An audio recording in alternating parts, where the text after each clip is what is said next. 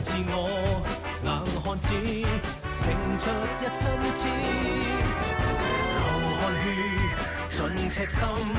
追尋大意義。生命作到。Hello, and welcome to this week's episode of Police Report. Hong Kong's roads are amongst the most heavily used in the world,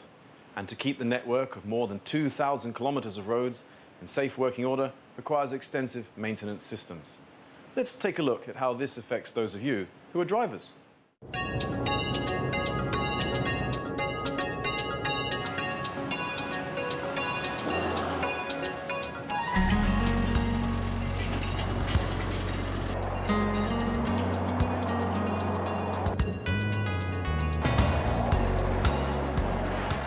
有了解政府一啲部門同埋機構都會進行道路嘅工程，可唔可以同我哋講下一般嘅做法呢？唔同嘅政府公務部門同埋公共事業機構都有機會喺道路上邊進行工程，而喺進行工程之前，工程人員係需要安全咁樣將相關嘅路段圍封，並且設置適當嘅照明、標誌同埋防護系統。當中有兩種封路嘅形式，分別係流動作業同埋固定封路作業。流動作業咧，即係指工程車需要喺公路上面慢速行駛，或者短暫停頓嚟到完成工作。例如換街燈嘅燈膽，或者清理路面咁樣。固定封路作業咧，係指需要用雪糕筒或者護欄，將部分路段嘅行車線臨時封閉，以便咧喺封路嘅範圍裏邊進行工程。例如道路維修、鋪設或者更換地下公共設施咁樣。喺安全措施方面，固定同埋流動嘅作業有啲咩唔同呢？喺道路上面進行工程咧，或多或少都會對其他道路嘅使用者構成不便。負責道路工程嘅人員咧，係有責任將相關嘅影響減到最低。我哋路政署發出嘅道路工程的照明、標誌及防護工作守則，目的就係提供一套工作標準，俾業內人士喺策劃同埋進行道路工程嘅時候有所依從。喺快速公路上邊進行流動作業嘅時候，工程車係需要短暫停留或者慢速行駛。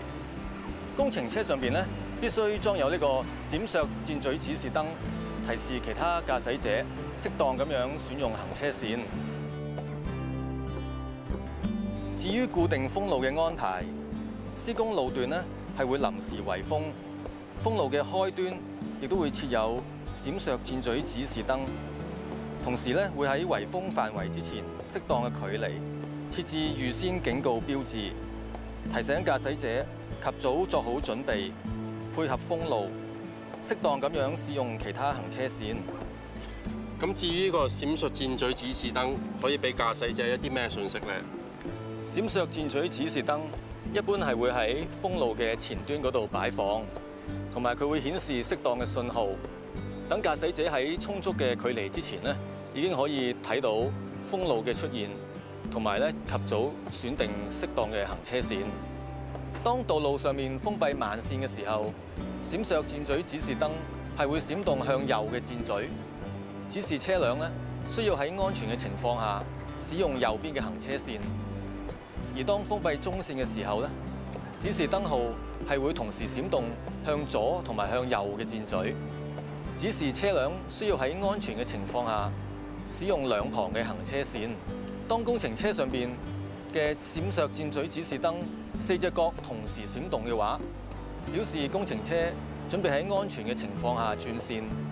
其他車輛要特別保持警覺，配合交通嘅情況，安全咁樣駕駛。聽完 Alvin 嘅講解，希望日後駕駛者駕駛嘅時候，見到道路工程有關嘅指示，就要特別留意，用適當嘅速度，安全咁樣駛經有關嘅路段。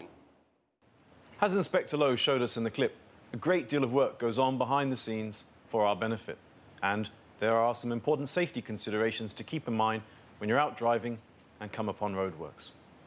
That's all for this week. Thank you for watching. 自我硬漢子，拼出一身刺。